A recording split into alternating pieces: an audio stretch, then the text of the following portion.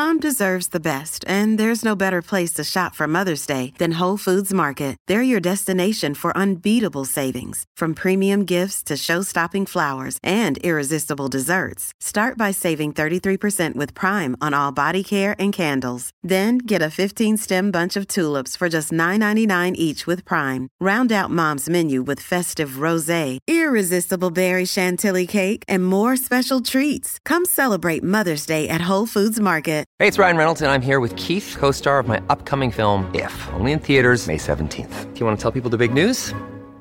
All right, I'll do it. Sign up now and you'll get unlimited for $15 a month and 6 months of Paramount Plus Essential Plan on us. MintMobile.com/switch. Upfront payment of $45 equivalent to $15 per month. Unlimited over 40 gigabytes per month. Face lower speeds. Videos at 480p. Active Mint customers by 531.24 get 6 months of Paramount Plus Essential Plan. Auto renews after 6 months. Offer ends May 31st, 2024. Separate Paramount Plus registration required. Terms and conditions apply if rated PG. Here's a question. How did you choose which internet service provider to use? The sad thing is, most of us have very little choice because ISPs operate like monopolies in the regions they serve. They then use this monopoly power to take advantage of customers. Data caps, streaming throttles, the list goes on. But worst of all, many ISPs log your internet activity and sell that data to other big tech companies or advertisers. To prevent ISPs from seeing your internet activity, you can protect all of your devices with ExpressVPN.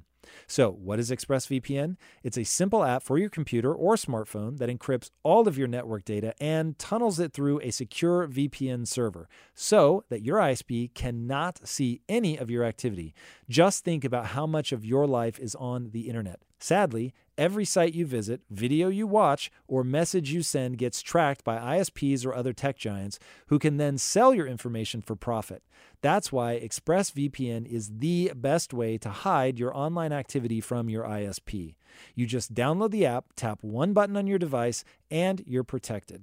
And ExpressVPN does all of this without slowing your connection. That's why it's rated the #1 VPN service by CNET and Wired. So stop handing over your personal data to ISPs and other tech giants who mine your activity and sell off your information. Protect yourself with the VPN that you can trust your private information with online. Visit expressvpn.com/impact. That's expressvpn.com/impact to get 3 extra months free. Go to expressvpn.com/impact right now to learn more. Take care and be legendary. My friends, let's talk about Athletic Greens, the all-in-one daily drink to support better health and peak performance. With so many stressors in life, it's difficult to maintain effective nutritional habits and give our bodies the nutrients it needs to thrive. We've all got busy schedules, often poor sleep, we don't get enough exercise, there's a lot of stress, or simply we're unable to eat enough of the right foods. And that, my friends, is where Athletic Greens can help. Their daily drink is like nutritional insurance for your body that's delivered straight to your door. Developed from a complex blend of 75 vitamins, minerals, and whole food sourced ingredients, Athletic Greens is a greens powder engineered to help fill the nutritional gaps in your diet. Athletic Greens continues to obsessively improve this one holistic formula based on the latest research, producing 53 iterations over the last decade and counting. It's lifestyle friendly whether you eat keto, paleo, vegan, dairy-free, or gluten-free, and contains less than 1 gram of sugar without compromising on taste. So many people on our team here at Impact Theory are talking about their experiences with Athletic Greens. They love the taste and how they get the micronutrients from various veggies without having to cook or buy groceries. So when our marketing associate Chase is busy and he knows he can't easily eat any greens, he can take his Athletic Greens and make sure that he's still getting adequate micronutrients from the powder without having to eat an entire farm's worth of a salad. So whether you're looking for peak performance or better health, covering your bases with Athletic Greens makes investing in your energy, immunity, and gut health each day simple, tasty, and efficient. And right now, Athletic Greens is doubling down on supporting your immune system during the winter months. They are offering our audience a free 1-year supply of vitamin D and 5 free travel packs with your first purchase. Simply visit athleticgreens.com/impact.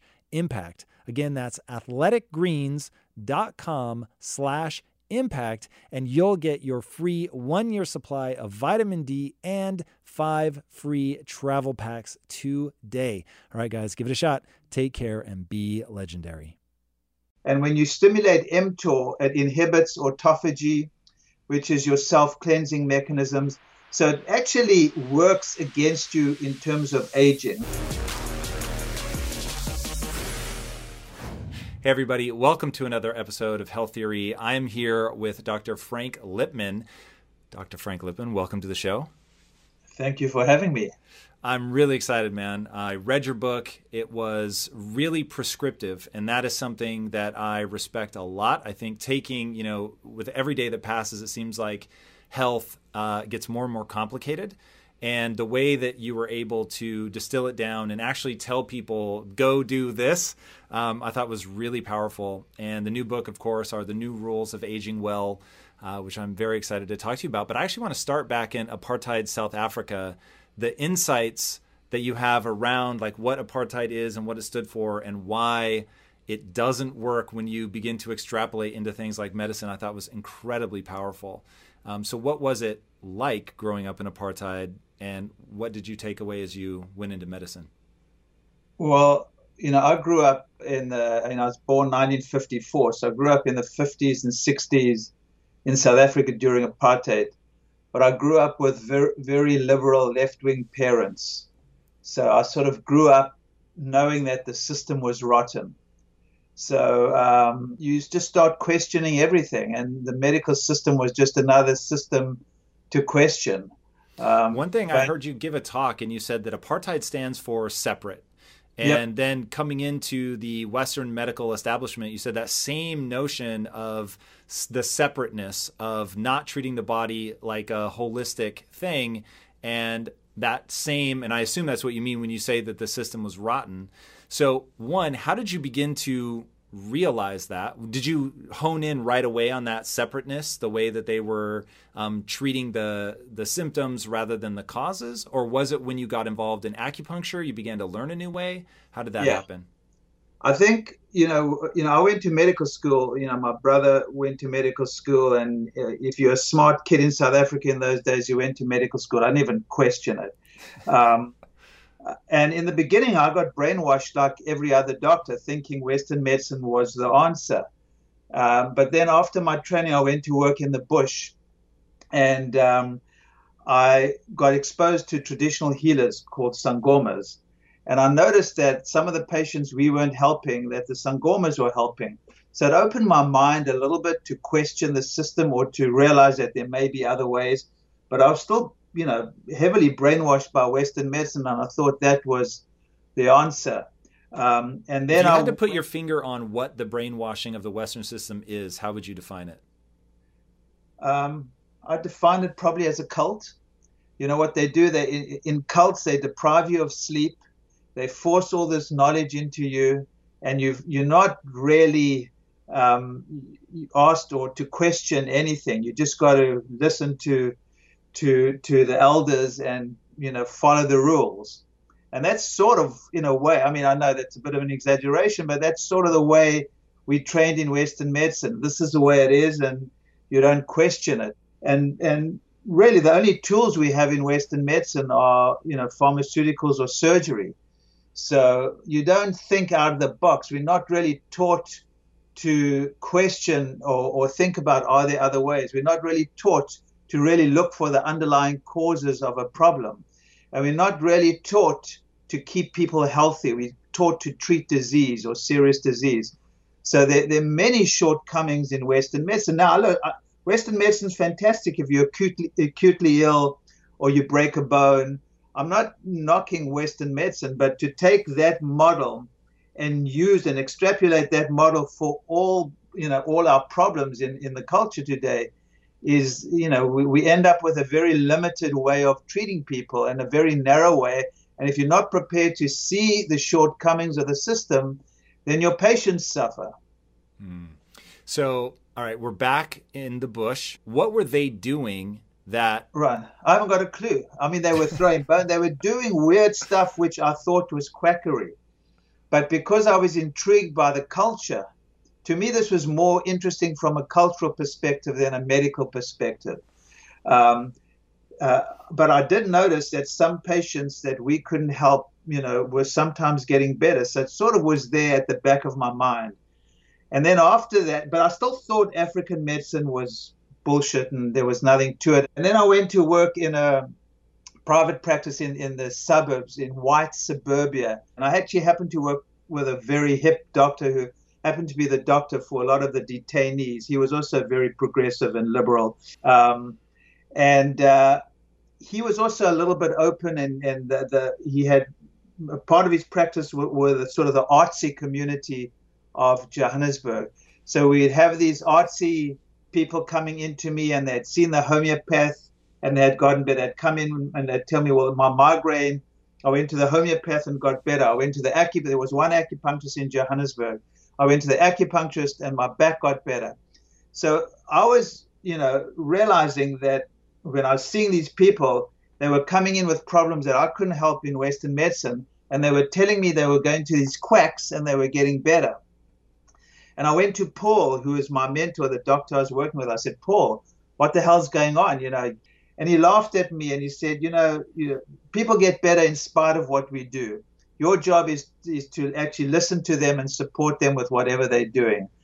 But that started really opening my mind. And then I emigrated to America because my wife and I didn't want to live under apartheid. And I had to get a license in New York. I had to do 3 years as in an internship. And I got a job in the South Bronx because they sponsored me for a green card. Whoa. The South Bronx in 1984 was a pretty burnt out area full of crack addicts and heroin addicts. And American doctors didn't want to work there, so they were able to sponsor me for a green card. I started my residency there, and after a few weeks, I realized that I didn't want to be a doctor in America because the medicine was very different. In South Africa, we didn't have the money to do all these tests on people. We had to take a really good history, talk to people, examine them, and come up with some type of treatment protocol. In America, you just very quick history, very brief exam. You do a lot of bloods, you do an EKG, you do a chest X-ray, and then you read up about it and present it to the professor the next day. There was no relationship. The relationship with the patient was not emphasized at all. And there happened to be an acupuncture clinic attached to the hospital doing acupuncture for detox. And because I was so disillusioned with Western medicine, I went to check out the acupuncture clinic. And I walked into this clinic in this burnt out area, in this room with about 20 chairs, with these heroin addicts sitting quietly with needles in their ears. And I went, this is interesting. These were the same patients in the wards that were pulling out their IVs and they were swearing at you. I don't know if you've ever been around addicts getting off heroin or crack, and they're pretty tough patients. And in the wards, we're treating them, and they were really difficult to treat because, they were aggressive and they were, shouting and screaming, and you had to sedate them. And here I walked into this room, and there were these 20-odd addicts sitting quietly with needles in their ears. So for the next 3 years, because I had to do 3 years in the hospital, I started spending my time between the hospital, where I seen acutely ill and sick patients, and then going to the acupuncture clinic and checking it out. So I saw then that the future would be the combination of the two, because the one was particularly good at one thing and not particularly good at the other, and vice versa. So it was like a no-brainer. I didn't even have to think about it. It was like so obvious to me that the future is somehow combining the two. And that was sort of the beginning of my journey. The interesting part of that story, though, is that you go and present this stuff to your peers, and they basically do reject it. And they say, this is crazy. And if you go down this path, it's basically going to be the death of your career. So that, to me, when I heard you describe sort of the different ways of thought, like you said, Western medicine, you're basically thinking of the body as a machine. Yes. And what ends up happening is when you're thinking from a pharmacological perspective, when the check oil light comes on, you put a Band-Aid over it so you can't see it. Right. And whereas in the Eastern tradition, you think of it as a garden. And when a leaf is brown, you don't paint it green. You go figure out what's wrong with the soil or whatever. And I thought, oh my God, that's really a brilliant analogy. And understanding there are times where you're going to deal with the body like a machine. Like I imagine in the Bronx, you must have at some point dealt with acute traumas and things like that. Yeah. Mm-hmm. So I just thought that was interesting. And I heard you speak sort of reverently about surgery when somebody's in a position where that's exactly what they need. And it borders on sort of miraculous. And so now with that in mind, what prompts you to write The New Rules of Aging? Like so many other things in my career, it just happened because I'd just written a book called How to Be Well, where I thought I put a lot of my information from the last 35 whatever years of practice into a user-friendly manual. And I'd been starting to explore a lot of the, there's been more and more research on aging lately, and, becoming aware of all this new interesting research on aging. So I said, well, let's do a book on aging. And that's how it happened. So as you dive into it, what were some of those early things in the new research that's coming out that really caught your eye that people should be aware of that are, if they either heed the advice or ignore the advice, it's going to have significant impact on their life? Well, a couple of things I'd noticed. We do in my practice, I measure a lot of biomarkers, which are sort of the downstream measurements of lifestyle changes for the most part.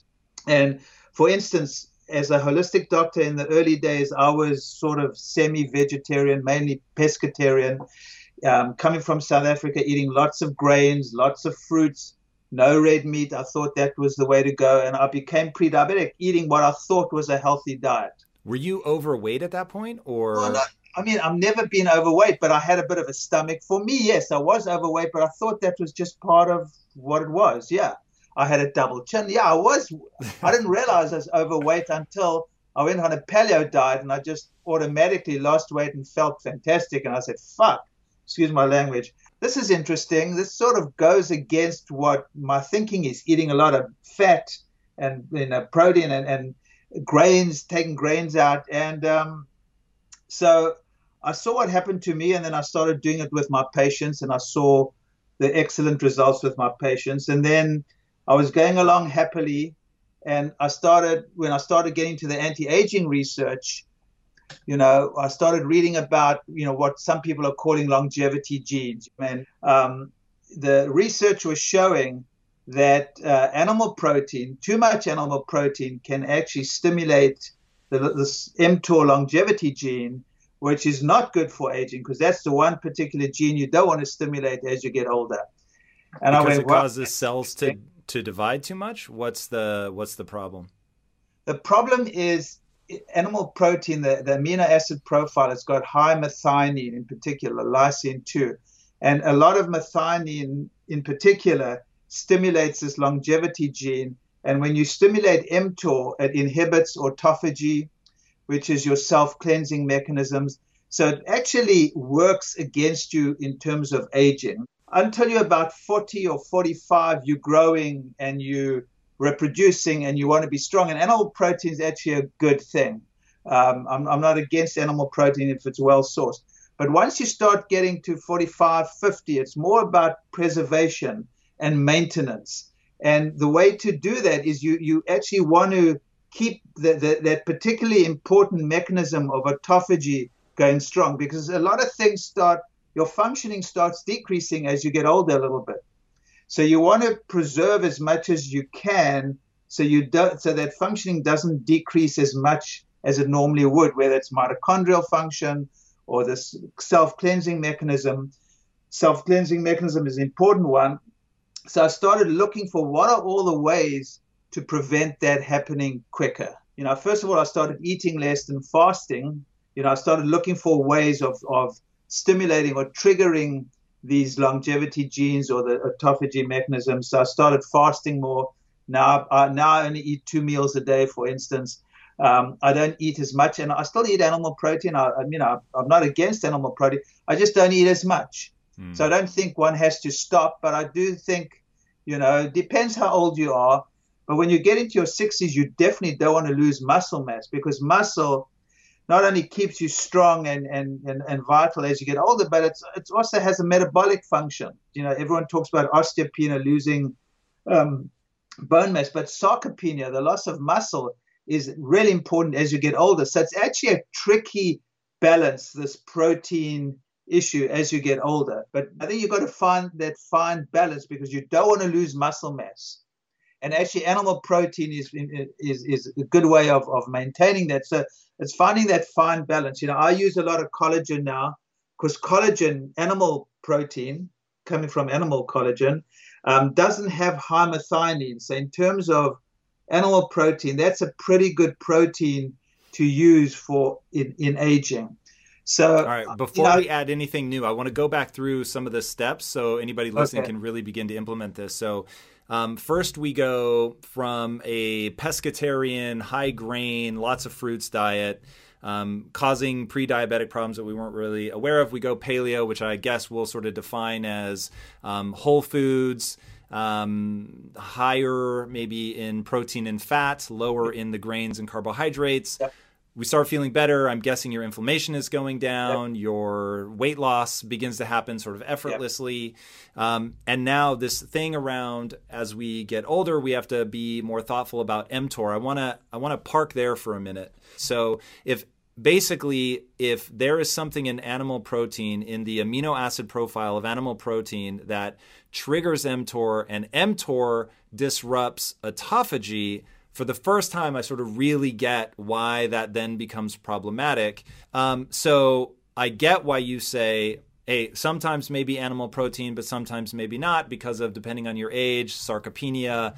You can go to the point where you're triggering no mTOR, which means you're not building anything, which means that now you can get yourself into a muscle problem. And so you've really got to find that balance as you get older. So right. But I think what I do want to say, because I don't want to, we tend to reduce, we're very reductionist in the way we think. It's not just about mTOR. I just think that's a factor to think about rather than the be all and end all. I think it's just, that's why I decreased my animal protein rather than saying animal protein is bad. I don't think it's healthy when you're older just to keep growing and getting stronger and building and building and building. It's really that idea of, it's more about preserving and maintaining as we get older rather than growing stronger and stronger. And preserving and give your body a dangerous signal that could turn cancerous. Why would that be bad? Exactly. So you don't want too many things that are abnormal to grow, because if you're still into growth, unfortunately, sometimes cancers can grow too. Abnormal things can grow. That's exactly the idea. So you want to it's a fine balance. And, everything's working together. How you sleep, how you deal with stress, how kind you are, if you have purpose in life, if you have gratitude. So there are all these many factors working together. It's not just about, people who are so rigid about their diet, whether it's a paleo diet or a vegan diet, I think is probably more unhealthy. I think just be smart about it and be aware of it rather than be obsessed about it. And why you're saying that a vegan diet is more unhealthy than a paleo diet? Well, for most people, I would say that yes. Most of the vegans that I have seen as patients tend to be nutritionally depleted. I have a couple of patients who are vegans and are really healthy. I think that's more unusual than unhealthy people eating a paleo diet. Put it that way. But once again, I don't think there's one right diet for everyone. I mean, do you think people fall into buckets though? Like, yes, because I doubt it's infinite variability, right? So people begin to clump into yes. types. Have you ever given thought to, like, is it 5 types, 50 types? I mean, you're asking really interesting questions here, Tom. I think there are variations, and I think it's affected by your age too. I do think, especially as we get older, we need to eat less, and as I said, less protein. I think the general rule for me is eating as few sugars and starches as possible is sort of generic. Then once you get beyond that. For some people, grains are fine. For a lot of people, I find grains are a problem. So my generic diet for most people is sort of a paleo or low carb diet. Once we go from there, it's like some people do better with some more. You know, I saw someone today who is on a keto diet, and I've seen so many people do really well on a keto diet. You know, she was on a keto diet. She couldn't understand what was going on. And we did a genetic profile on her. There's a genetic test I did. And sure enough, it came up that she had a difficult time with fats, too many fats. So now we're going to cut down her fats and she'll probably do a little bit better. So I think, my standard diet would be a low carb diet for everyone. And then after that, it's, sort of the balancing, how much fat, how much protein, what do you want to do? If you want to lose weight, sometimes just a high protein diet will do it. So it all depends on what your needs are. But, once we get older, I think eating less, eating very low carb, and sort of balancing that protein need with your muscle mass is probably the most important. But I always like people to think of food as something they enjoy. I hate putting people on diets. I think people need to learn to enjoy their food and find a way of eating that's sustainable for them. And, we're living in an interesting time because a lot of this can be measured ourselves, the self-monitoring. The whole biohacking world is interesting. I hate the word biohacking, and I find some of the biohacking world a little bit too yang and masculine. But the idea of monitoring yourself and making changes accordingly is very empowering and very, so I think it's all good. I think it's how you do it and how you are with that information, because we can't lose that aspect of our humanity. You've probably heard me talk about Ubuntu, that African term, what makes us human is the humanity we show each other. As I get older, I'm less dogmatic. I'm more aware of the subtleties in life and how important being kind is, how important, someone finding their passion, whether it's with their kids or their work, whatever it is, all these factors that we don't really talk about or think about as powerful as diet. I mean, I think diet and sleep and exercise are really important, but are they more important than your humanity and whether you're grateful, whether you have purpose in life? So as you get older, you start looking at the world in a sort of, I do anyway, starting to look at, looking back and thinking about so many of the people that were healthy and were unhealthy. Even some of the people who are eating really well, exercising, would get sick. What was going on in their lives? You start looking at these patterns, and the pattern I'm seeing more and more of, or I'm becoming more and more aware of, is another day is here, and you're ready for it. What to wear? Check. Breakfast, lunch, and dinner? Check. Planning for what's next and how to save for it? That's where Bank of America can help. For your financial to-dos, Bank of America has experts ready to help get you closer to your goals. Get started at one of our local financial centers or 24/7 in our mobile banking app. Find a location near you at bankofamerica.com/talktous. What would you like the power to do? Mobile banking requires downloading the app and is only available for select devices. Message and data rates may apply. Bank of America NA, member FDIC. These intangibles being probably even more important than, what we look for in someone's health, in terms of what they're eating, how they're exercising, how they're sleeping. I think sleep is another huge issue. My next book's on sleep.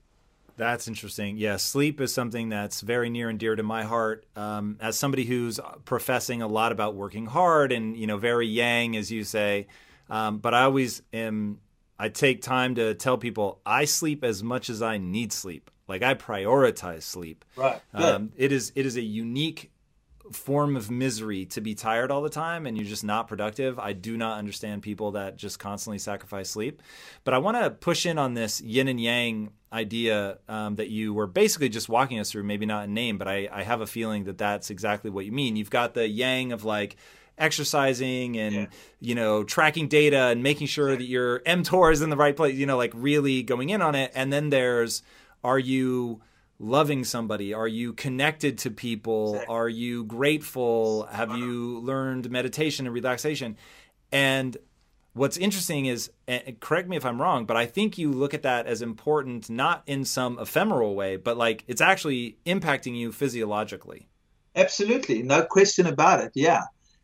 And I think what's interesting and what's happening now with measurements, with whether it's the Oura Ring and these new measurements where we can measure blood sugar, and we're going to be starting to measure more, the self-monitoring.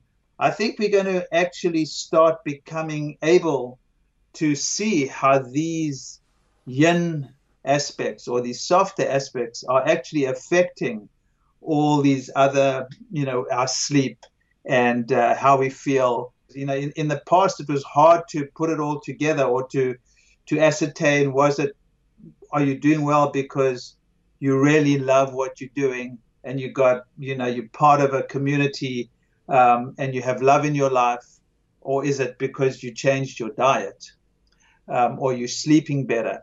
And I think now with self-monitoring, and I'm very intrigued, I think this new age of medicine is going to be this whole combination of the blood biomarkers, self-monitoring, your genetics, maybe doing, measuring your microbiome.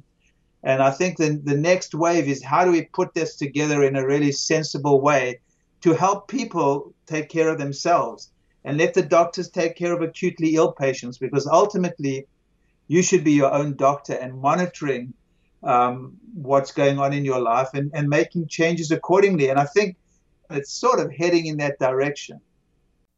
Hey, everybody. I want to tell you about one of my absolute favorite sponsors ever, Audible. I use them all the time. And the best way to accomplish a goal, whether it's getting fit or becoming a better parent or leader, is to read as much as humanly possible about a specific topic. And if you're anything like me, reading swarms, so you really are reading as much as you can possibly stomach. And with Audible, that goal is easily within reach.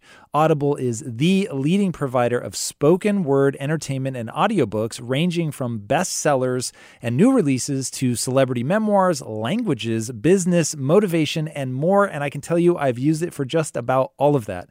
I am a fiend, and I'm really excited to tell you that now Audible is giving members even more with the all-new Plus catalog. All members have access to the growing Plus catalog with thousands of select audiobooks, podcasts, Audible originals, guided fitness and meditation programs, sleep tracks for better rest, and more, all included with membership. Audible members get 1 credit every month, good for any title in the entire premium selection of bestsellers and new releases, regardless of price, to keep forever. They also have full access to the Plus catalog and can listen all they want to thousands of included titles. Audible has plenty of content to entertain, inspire, and inform. It's easy to find just the right listen, whether it's comedy, romance, suspense, true crime, science fiction, or fitness and wellness. You can even squeeze in a workout or guided meditation without having to go to a gym or class. There's something to listen to for every moment and every mood, and so much to discover. With everything all in one place, Audible can truly become your playlist for life. Want to let a friend or relative know you're thinking about them? Share the gift of Audible with others so they can be inspired, informed, and entertained. You can download titles and listen offline, anytime, anywhere. The app is free and can be installed on all smartphones and tablets. And you can listen across devices without losing your spot. You can start listening with a 30-day free trial, 1 free audiobook, and access to the Plus catalog. Visit audible.com/impact or text IMPACT to 500-500. There are so many audiobooks on Audible that I can recommend, but the one that I think is probably the most important book in the English language is an audiobook by Carol Dweck called Mindset. I highly encourage you guys to give it a listen. It is absolutely life-changing and phenomenal. If you're more in the mood for something celebrity-driven, I highly encourage you to give a listen to Matthew McConaughey's memoir called Green Lights. The performance that he does in the read is absolutely fantastic. All right, guys, once again, you can start listening with a 30-day free trial, one free audiobook, and access to the entire Plus catalog. Visit audible.com/impact or text IMPACT to 500-500. All right, take care and be legendary. No matter what stage of life you're in, thinking about your financial future can evoke some pretty strong feelings. But did you know that people who work with a financial advisor feel more at ease about their finances and end up with 15% more money to spend in retirement on average? Now, thanks to Smart Asset, the service that over 500,000 people have trusted to help them find an advisor, there's a free and easy path to help you find greater financial peace of mind. Smart Asset has built a safe, easy, and convenient tool to find vetted financial advisors in your area. So stop tossing and turning and take action today. Here's how it works. Begin by taking Smart Asset's short quiz. It'll raise questions about your own plans and the best action you should take going forward. Within minutes, Smart Asset will match you with 3 pre-screened fiduciaries, each legally obligated to act in your best interest and each willing to do a no-commitment financial consultation. They'll also send you a free personalized retirement planning guide with actionable advice so you can feel confident in your next steps. Take control of your financial future today with Smart Asset. To receive your free personalized retirement planning report, go to smartasset.com/impact. Your report will provide personalized insights on your retirement readiness. So visit smartasset.com/impact. Guys, you don't want to play around when it comes to your financial health, so give this one a shot. Take care and be legendary. Yeah, the one thing that I'm very curious about in your work is as we move forward and we're balancing this yin and yang and we're looking at both sides, what are the things that we should be looking at? Are there certain biomarkers? Is there amount of time in the sun? Is there, number of times per week that you're meditating, or is it strictly blood markers? Like, what are the things that we should be paying attention to that tell us we're on the right path? Right. So the way I see this, downstream, you have your markers that you can measure. And then upstream is these lifestyle changes, or whatever you want to call them, that are affecting those. Now we have continuous blood glucose monitors. I think they're going to get more and more sophisticated in terms of what you can measure. I think the next wave is you're going to be able to do a prick and you can measure probably 15 or 20 biomarkers. We do lots and lots in my office, which may or may not be necessary. But I think the biomarkers are something that is just one aspect to measure. Then you can measure your sleep. You can have your Fitbit. There are many things you can measure. And then you can make your changes, your lifestyle changes, whether it's changing your diet, how you exercise, when you exercise, how you sleep, if you're angry and fighting with your spouse, if you're not happy at work. And I think a lot of this can be done out of the doctor's office. And I think a lot of it will be done out of the doctor's office, which is exciting. Yeah, one of the things in there that I think is really interesting is that idea of beginning to track pattern recognition as it associates with blood markers. My wife struggled profoundly with microbiome issues for years, and the only real breakthrough came when she finally got religious about tracking what she ate and how she felt. And once she started doing that, you just find patterns that you never would have guessed. Exactly. And there was things that, her doctor told her would bother her based on an allergy test, and they didn't. And then there were things that she was supposedly fine with, but just every time she ate it, she would have an episode. And so finally she was just like, I'm just going to trust, I eat this, there's a problem. Whether I can identify why there's a problem or not is totally separate. And so we ended up finding out, even though she isn't gluten, she doesn't have celiac and doesn't even register as gluten intolerant, if she eats gluten, it wrecks her stomach. And then so here's an interesting thing. So now we have much more sophisticated or sensitive tests for gluten. So in the old days, you used to do a celiac test, which just tests 2 or 3 or 4 antigen. There's actually a test you can do now. It's called the Wheat Zoomer by Vibrant Wellness that actually measures 13 different gluten antigens. And a lot of patients, now that we're doing it, a lot of patients come back with the celiac ones negative, but they're still sensitive to maybe the gliadin or something else in it. So your wife's experience is actually not atypical. And the other thing I find about the microbiome is, you can be sensitive to a food and think it's a food, but it's actually your microbiome. And you alter the microbiome, whether you use antimicrobial herbs or whatever you do, your sensitivity to the food disappears.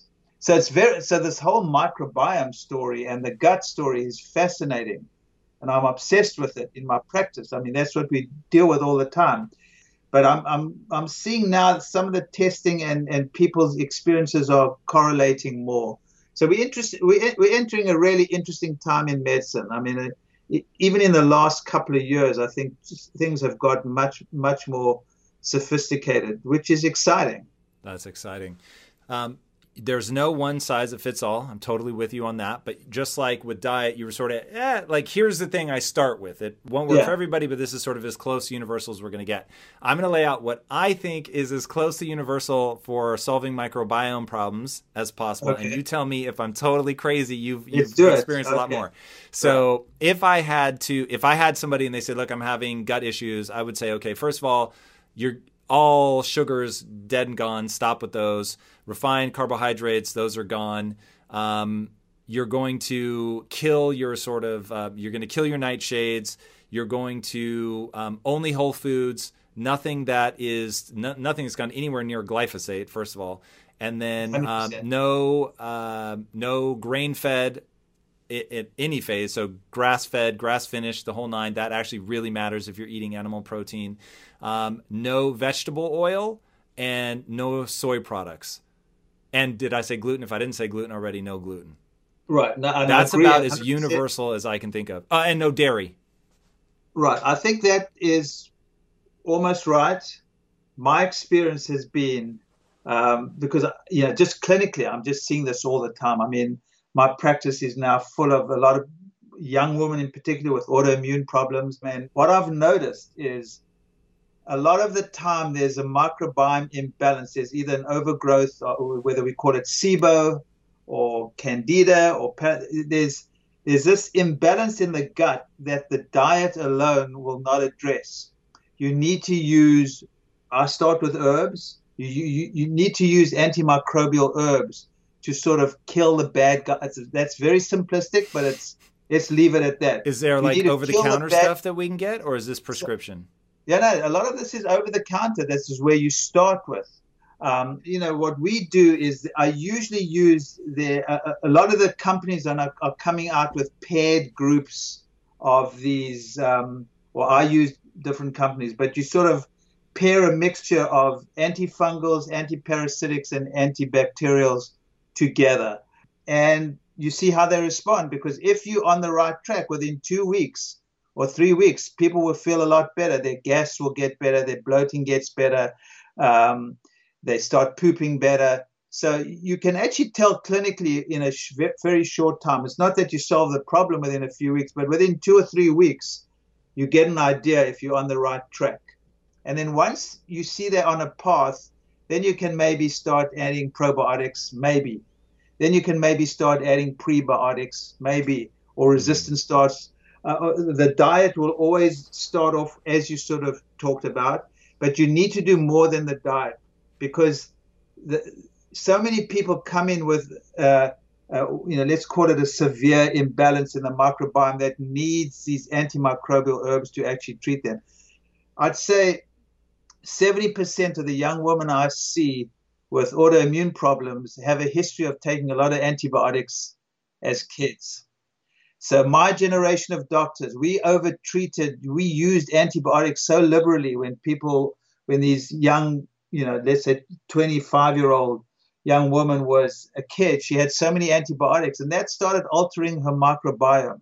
Some people even probably start before if they weren't breastfed or cesarean section. But for the most part, it really starts with chronic use of antibiotics for chronic tonsillitis, chronic ear infections, chronic sinusitis, acne, urinary tract infections, on and on and on. So that's a tragedy. That's a real tragedy. And, I think it's changing. Doctors are less liberal with antibiotics, but it has had, severe negative consequences on a lot of people's health. No question. Now, there are a few things that came up in the book that I was surprised to see make multiple appearances. One was mushrooms and one was CBD. Yeah. Talk to me about, I'm more interested in the CBD because I have struggled profoundly with anxiety, and you mentioned that can be pretty useful with anxiety. So if you give us like the 30-second breakdown of mushrooms, and then I want to get to CBD. Well, mushrooms are something that I've, when you learn or you study Chinese medicine, mushrooms have always been a part of my training. Some of them have anti-immune effects. Some of them have brain, like lion's mane is good for the brain. So they have different effects. I mean, there's some interesting work. I'm definitely no expert on mushrooms. I'm just quite intrigued by them, and I use them a lot. I use them myself, and I recommend them. But I'm definitely no expert. And one of my proteges, one of the health coaches that worked under me, father had pancreatic cancer, and she went to help him, and he's actually much better. He's really done well. And she was using a lot of mushrooms and CBD and THC. So she also was someone who actually... In combination, like specifically mushroom, CBD, and THC together? Yes. Interesting. So I know a little bit about CBD, but not a lot. When it's oral, is it just a tablet? Well, it can come in various, there are various ways of getting it into you, from a cream you can put on to vaping to tinctures to tablets. And the big things that I've seen it help with, and one of the few things that are as effective as CBD are for anxiety and sleep. It also can help inflammation. But the two big issues that I use it for a lot are anxiety and sleep. It just sort of takes the edge off. And certain strains, and everyone's different. The dosage people need and the strains people need seem to be different. But when you get something that works, it can be magic. From the beginning, I'm less concerned with research, although I think research needs to be done. If I see something working, I'll go for it and tell people to experiment. I mean, I've learned so much experimenting on myself and my patients. You see what works. The same thing doesn't work for the same, for different people. So you need, why is an interesting thing, but CBD is definitely one of those things. The dosage differs, different strains. I mean, I have CBD next to my bed. When I'm feeling agitated, I'll pop some CBD. If I wake up in the middle of the night, I'll put some under my tongue. So I love CBD. So you take it in a liquid form? Yeah, I take it because if you take it in a pill form, it's going to take a longer time to be absorbed. So it'll probably take a good hour to two before you start getting the effects. If you take it with a liquid form, you're going to get some sublingual absorption. Goes through absorbed through the mucous membrane. So it works quicker. And obviously vaping, which I don't ever do, will work the quickest. And vaping is problematic because of the particulate matter going into your lungs? Yeah, exactly. So I have, my wife has a loving relationship with THC. I will put it that way. And right. I've never understood it. I always thought it was crazy. I was like, this just makes me feel like I want to be asleep. And then now with the explosion of different strands and stuff here, she had me try one that was supposedly like really creative. And I'm obsessed. Anything that can help me be more creative, I'm all for it. So I tried it and I was like, this doesn't even seem like the same drug that I had tried before. And it's simply a different strand. So I was like, wow, this is really interesting. Like there's so much to explore.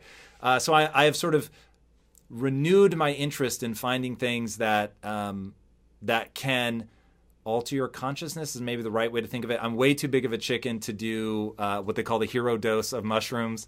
That does not strike me as something I'm ready for. Yeah. But It's To interesting. be honest, what I think also opened up my mind this is when I was much younger. We did quite a bit of, not a lot, but some LSD in South Africa when I was still at medical school and finishing medical school. And I think that may have, it opens up your mind. You start realizing that, this is interesting. And now there's so much research using, some psilocybin and for depression and for all sorts of things. So I think there's a whole area there that needs to be explored, and there's something there. It's not something that I do or know enough about or use for my patients. So, but I do think there's something there.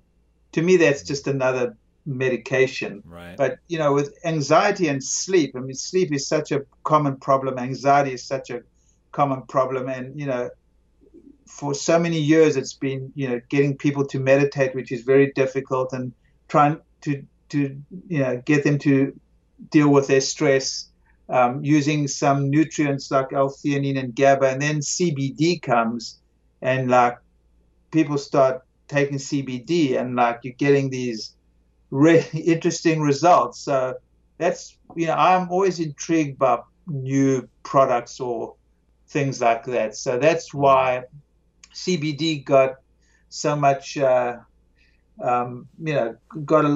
a bit more space than maybe something else in the book, because I do think it's an important and relatively benign therapeutic tool that needs to be explored further. So knowing that lifestyle choices are your first go-to, if just in summary, you had to put together 3 or 4 things that everybody should be doing, whether it's cutting out sugar, more sleep, whatever, what are sort of your top 3 or 4 things that if everybody did, it would help them age better? Yeah, cutting out sugar, more sleep, meditation, or something. Meditation doesn't have to be sitting on a cushion, with a mantra. Your meditation could be knitting. Your meditation could be being in the garden, taking a walk, but sort of something where you're getting out of your, that busy mind. I think that is, really, really helpful. And I would put, those things we talked about, being kind to yourself, being kind to others, having meaning in life. I mean, having a passion for something is probably the most anti-aging. When I think of all my patients who've aged well, they've all had some meaning in their lives, and the meaning may have been their grandchildren. It doesn't have to be saving the world, but whatever it was really meaningful for them. Obviously exercise too is really important, but I do think those softer aspects and that having meaning to me is like probably number one. But not everyone can have meaning. But I think, if you're angry all the time and you're not able to forgive, and, all these little things eat you up and have an effect on you. It's the ordinary things that we do on a daily basis that have an extraordinary effect on our health.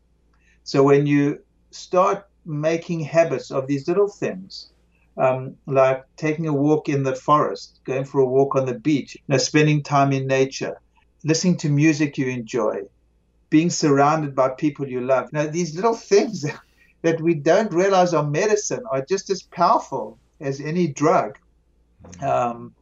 So, I think fasting as we get older, to be quite honest, or eating less and time-restricted eating, I think is an incredible. We've seen incredible results with fasting in our practice with measuring biomarkers, especially whether we do an advanced lipid panel. I mean, we've seen remarkable results with people fasting. I mean, it's really interesting. Now, usually that's not fasting, and in the time that they're eating crap. It's usually going together with a much healthier diet. But I mean, there are these little things that you can do that are not expensive and make a huge difference. And you feel the clarity. I mean, I was always a huge believer in having a big shake for breakfast. And I used to put all my, breakfast is the meal. You've got to have a big breakfast and you're going to feel great the whole day. And I never realized how much clearer I was until I skipped breakfast and I started fasting. And how much if you want to see me as a patient, come see me in the morning. I'm really on. So, it's very interesting how we all get brainwashed to think a certain way, and something comes up and you change and you go, oh, that's interesting. And as you say, monitor yourself, see how you feel. The proof's in the pudding. You'll feel better. You'll either lose weight or you'll be more clear. You'll sleep better. I mean, you definitely experience changes in the way you feel. And to me, that's what's important. Very well said. Man, this has been a lot of fun. Where can people connect with you online? Do you have a social presence?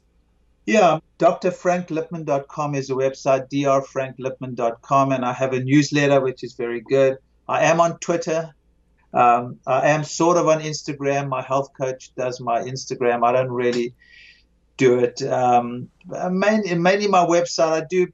I post a lot because I want to get information out, but I'm not the one who sits and answers and gets involved in social media per se. I like to just put the information out, and I'm too old for that. So don't expect me to answer you back on social media. That is fine, given how much information that you're putting out there. And I will say that, whether you tweet people back or not, given how much amazing information is in not only the most recent book, The New Rules for Aging Well, but your whole catalog is extraordinary and, bestsellers among them. So highly encourage everybody to check that out. And speaking of things you guys should check out, if you haven't already, be sure to subscribe. And until next time, my friends, be legendary. Take care.